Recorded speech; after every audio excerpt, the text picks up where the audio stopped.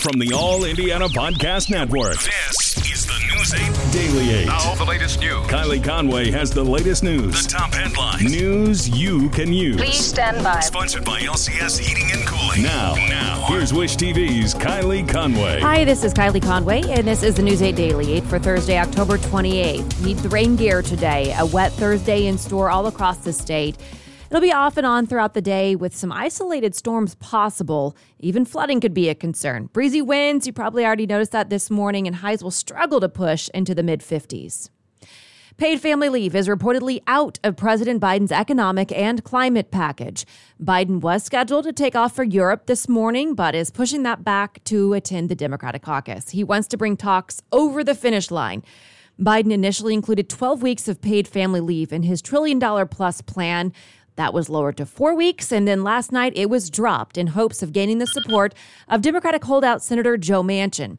It also appears that the billionaire tax is dead. The idea arose in recent days as a way to fund Biden's agenda, but it also lacks support from Manchin. Manchin's idea is a smaller, flat tax on a larger percentage of wealthy Americans. The president's infrastructure hopes may hinge on whether he can draw Democrats together. He's set to meet with lawmakers before leaving for Europe later today. Progressive leaders say they're not optimistic. If there isn't a deal, which is what I'm still hearing, that we don't have agreement of Senator Manchin and Senator Sinema on a framework, even on a framework, much less on legislative text, then I'm not sure what the president is going to present to us. The White House says the president will continue to work with lawmakers remotely during his trip if necessary. The CDC could authorize COVID vaccines for 5 to 11-year-olds as soon as next week. And Wish TV medical expert and former U.S. Surgeon General Dr. Jerome Adams is trying to change perspective for hesitant parents. Adams tweeted, "Instead of thinking almost no kids die from COVID, we as parents should be thinking, I can protect my kids from one of the top 10 threats to their lives. You protect your kids with seatbelts and car seats and sunscreen and bike helmets. Protect them with the vax also." It's a sentiment echoed by Dr. Anthony Fauci. No doubt, from a statistical standpoint, when children get infected, there's very much more likely that they would not have a severe outcome compared to an elderly person like myself or someone who has an underlying condition. But that doesn't mean that the kids are exempt from some serious illness. Once the CDC gives the green light, it'll go to the CDC director, Dr. Rochelle Walensky, for final approval. And if and when the CDC does give that go-ahead, Indiana says it's ready. The health department expects to send doses for children to Indianapolis Motor Speedway Monday or Tuesday for a mass vaccination clinic. Hoosiers can expect 200,000 COVID-19 vaccines intended for children. There's roughly 600,000 kids in the state, 5 to 11 years old. Dr. Lindsay Weaver, the state's chief medical officer, says that we should expect smaller shipments of the vaccine in the following weeks. We are definitely ready. We are excited. Our kiddos have been affected by COVID with illnesses, missing school, missing sports and activities. And so I know there's lots of parents that are ready to get their kids signed up. Indianapolis Motor Speedway is extending its COVID-19 vaccination and testing clinic until November 20th, all to accommodate the anticipation of the approval for children 5 to 11 to get the vaccine. A reminder, the clinic is being held in the parking lot on 16th Street across from Gate 2. A key clue in a deadly hit and run is recovered. IMPD tweeted last night that they found a green Saturn Vue believed to be involved. Police say it was the first of 2 vehicles to hit someone on Harding Street near Raymond around 11:30 Saturday night. The person died. The Post does not say anything about a suspect or that second vehicle involved, only that detectives are investigating. A fire burns 2 houses and a dog gets credit for keeping people safe. IFD says a space heater started the fire in a house at 32nd and MLK, and the flames jumped to the home next door. The 2 people who live at the first house say their dog alerted them and they got out okay. The people who live in the second house were not there at the time. Firefighters faced some big challenges. IFD says they had to deal with clutter and live ammunition that went off in the fire. IFD also says that the man who owns the home is a veteran who has no insurance and lost everything. Marion County Prosecutor Ryan Mears wants a 13-year-old boy tried as an adult. The teen is accused of murdering a 69-year-old woman. The shooting happened early in the morning on Sunday, October 10th, at a home on Windsor Street near 10th and Massachusetts. We talked to former Marion County prosecutor Carl Brizzi about the case. Brizzi says a formal investigation into the teen's background is key. For a court to decide, for a prosecutor to convince a jury that a child is basically unredeemable, that they can't be rehabilitated is kind of a big hurdle. If you get convicted, you're going to prison, which is an institution designed for adult predators. The waiver was filed yesterday. The hearing for the prosecutor's request has not been set.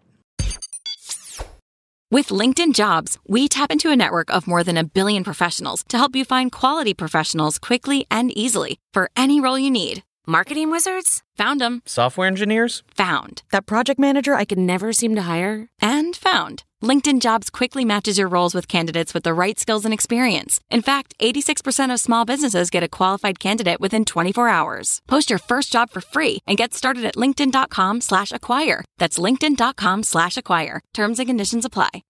As you write your life story, you're far from finished. Are you looking to close the book on your job? Maybe turn a page in your career. Be continued at the Georgetown University School of Continuing Studies. Our professional master's degrees and certificates are designed to meet you where you are and take you where you want to go. At Georgetown SCS, the learning never stops, and neither do you. Write your next chapter. Be continued at scs.georgetown.edu/podcast. There are new calls for a ceasefire in Indianapolis. A group called Unity Indy City is asking people to put their guns down for 72 hours this weekend. iTeammate found the group is planning a neighborhood cleanup, some family-friendly gatherings, and cookouts throughout the city. Organizers say they want to provide alternatives for people who may be prone to violence. Ceasefire is something that's already stated and the person knows they need to do, but let's give them reasoning or opportunities or access so that they will not pull the trigger. iTeammate reports there have been at least 32 homicides in the city this month. Investigators are releasing new information about the deadly shooting on the set of the movie Rust. Authorities in New Mexico say the gun in the shooting that killed cinematographer Helena Hutchins was loaded with a live round rather than a blank. Investigators say that they've collected some 600 pieces of evidence, including 3 guns and 500 rounds of ammunition. But they say they're now working to figure out how a real bullet got into the gun before the assistant director handed it to actor-producer Alec Baldwin. The facts are clear. A weapon was handed to Mr. Baldwin. The weapon is functional and fired a live round. People that inspected or handled the firearm when it was loaded before it got to Mr. Baldwin, we're interviewing. And there's some follow-up questions that we need to do. Investigators say Baldwin is cooperating with their work. The district attorney has not said whether anyone will face criminal charges. Flooding closes a Hamilton County campground for the season. White River Campground posted the news on Facebook. Parks and Rec closed the campground earlier this week when the White River flooded Tuesday morning. And according to the post, if you have a reservation already, you're asked to call the campground at 317-770-4430. The town of Brownsburg is gearing up for its annual food drive. Monday is when the annual Let's Give food drive begins. It'll run through the 24th.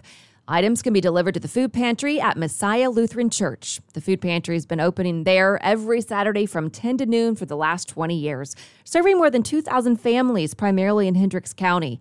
Messiah Lutheran donates money to the pantry so it can provide fresh produce, eggs, and meat.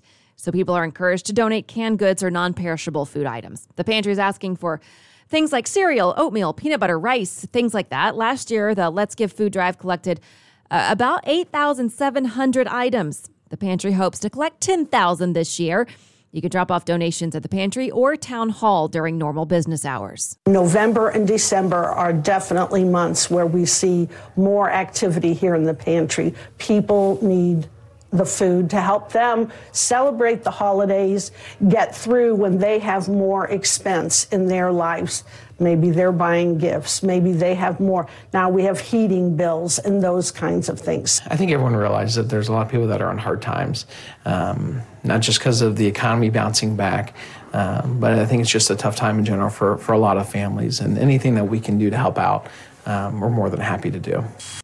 The town of Brownsburg is also coming together to renovate a local playground called Blast Off. It's a popular playground in Hendricks County. Volunteers are hoping to replace play features, posts, and hardware. The playground's only in phase 1. It's expected to be completed by the end of next summer. Some local business headlines now from Inside Indiana Business host Gary Dick. In partnership with the IBJ, Indiana tech companies secured nearly $160 million in publicly announced capital raises during the third quarter. Indianapolis-based TechPoint says it marks the first time the state has seen at least $100 million raised in each of the first 3 quarters of any year. Indiana's tech sector has already broken the previous record of $358 million raised in all of 2019. The third quarter numbers were led by Indianapolis-based Onboard's $100 million investment round led by JMI Equity in July. 2 additional companies, South Bend-based Asimba Chain and Intellin Air, closed on funding rounds of more than $20 million. It looks like Governor Holcomb's recent economic development mission to Qatar may already be paying off. Officials from Qatar were in Indiana this week exploring business opportunities in the state. Indiana is the Midwest's 4th largest exporter of goods to Qatar, sending $43 million in goods there last year.